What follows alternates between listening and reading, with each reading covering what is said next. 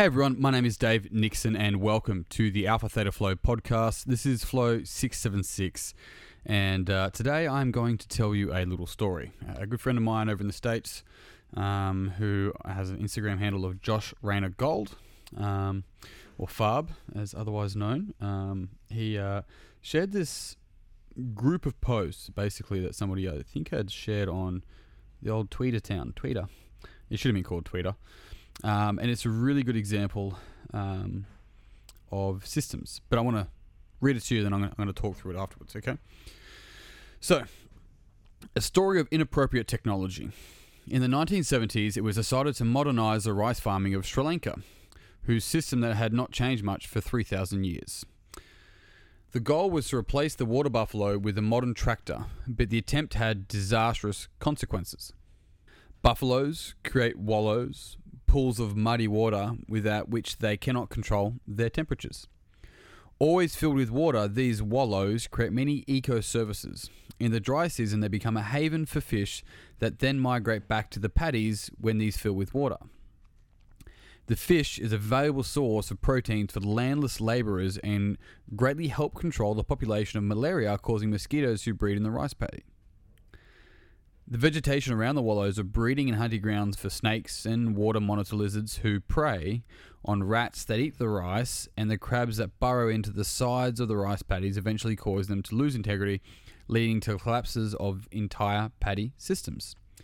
Without the water buffalo wallows, villagers no longer had a place to soak the palm fronds they needed to thatch their roofs, leading them to rely on locally made clay roof tiles, which caused massive deforestation as trees were cut down to fuel the tile kilns. And with no pest control since the birds were gone, because no forests, the snakes and lizards and fish were gone, because no wallows, malaria spread like wildfire. Even farms that used chemicals found that mosquitoes quickly became resistant no matter how much they upped the dosage every year.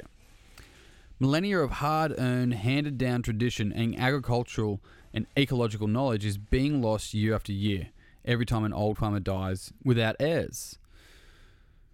In many cases, we have passed the point of no return. We'll have to argue in the dark. All over the world, when a system that has evolved for long periods of time is radically changed or altered, we find the same examples of disaster and collapse. So, why am I sharing that story? It's pretty simple. It's a really, really beautiful example of how convoluted and complicated many systems are. And it's common for us in our own day-to-day life to look at something and go, oh, it's that one thing, or if this one thing just changed, or if I just did X, Y, or Z, as if it's just a simple thing, right? We can only do one thing at a time, so to speak. But whenever we change one thing, we inadvertently change all of the other things. There is always a butterfly effect. There never isn't, right? I had a conversation recently with an athlete of mine, and he did it off his own back. Had a review of his performance in a competition recently, and he was upset at himself because he felt he was too conservative at the start of the competition, which kind of cost him in that early phase. And had he have gone harder by X percentage at this point in time, because he was being conservative, then he would have got ahead of the person in front of him.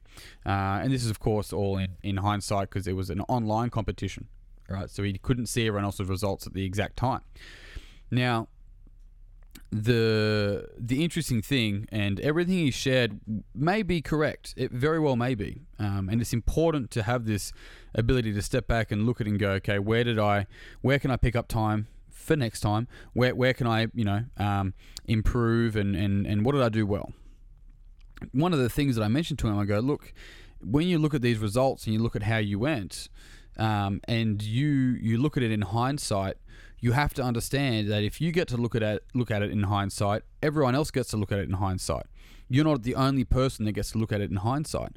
So if you're going to do that and you're going to go, well, if I went harder here, that would have pegged me here. They then also go, well, actually, I was being conservative at that point, or maybe they flogged themselves or whatever the case may be. But then they get to also have hindsight. And this is an endless, I should have, I could have, I would have if I had known. We didn't. And we couldn't. And that's okay. Having the hindsight's fantastic. The hindsight's for next time, right? And so the other thing about it is that, and this is a very important point, was that, look, if you did go harder here, we're not sure how much that would have impacted your performance in a later part of that workout, right? Because there, if you went harder, would fatigue X differently, which means your recovery is different, and therefore your result in this one is different. I'm not saying better or worse, it's hard to say, but it will be different. And so the thing is that when we choose to change one thing, that it will always impact all of the other things, right? When somebody chooses to go to therapy to deal and address with the things that they've struggled with, that will impact everyone around them. Not in the same way, but from the same place, that if they don't, it's impacting everyone around them. You can't not impact. It's not possible. The interesting thing, though, is that it's never just one thing. And when you change one thing, it will always impact so many other things. And this is where we run into our own trouble when we go, oh, if I just saved money. Well, if you saved money, you may not have done the course that did cost you a little bit of money that would have given you an idea to be able to use that you want to spend that money on that you didn't save. There's so many things here, and this is why it's so crucial for ourselves to actually just back ourselves. By all means, have reflection, have review, put the day up for review, put your performance up for review, but take that information objectively and then integrate what you think is best moving forward rather than what's already done. And this is crucial. This is how we build experience. If we're always on ourselves about what we should have done, then when we get to where we need to get to, we're just going to be on ourselves about what we should have done when we got there. Rather than when we have our day for review, objectively, what did I do well? What can I improve on? We get to then look at that and then integrate that into what we're going to be doing next, right? Understanding that there's a continual system at play, and whenever you change one thing, it will always have a flow-on effect. It's the same thing as like, oh, we're not making any sales. What are the sales people doing? It's like, what makes you think it's sales is the issue?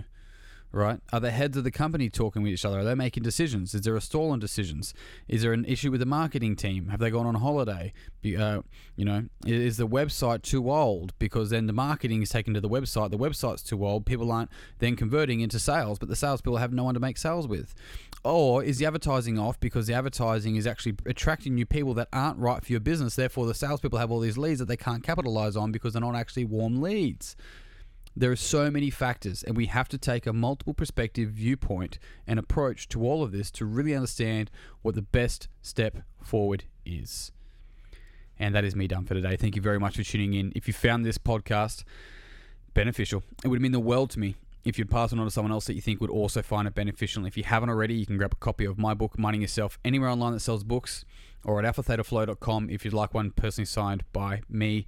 I've also seen it in a couple of bookstores now, which is super cool. That's really exciting. Just so you know, it was in Dimmicks here in Canberra that I dropped past today. I had lunch with a lovely friend, and she said she got it from there. So I went past, and there were still copies there. So you might find it in a bookstore. If not, ask. That'd be lovely. Anyway, if you're an athlete, a coach, or a high performer, and you're wanting to find out how to find your flow, then check out alphathetaflow.com and get in touch, because I'd love to have a chat with you. That's it from me. Big love, peace and pizza. I'll see you all soon.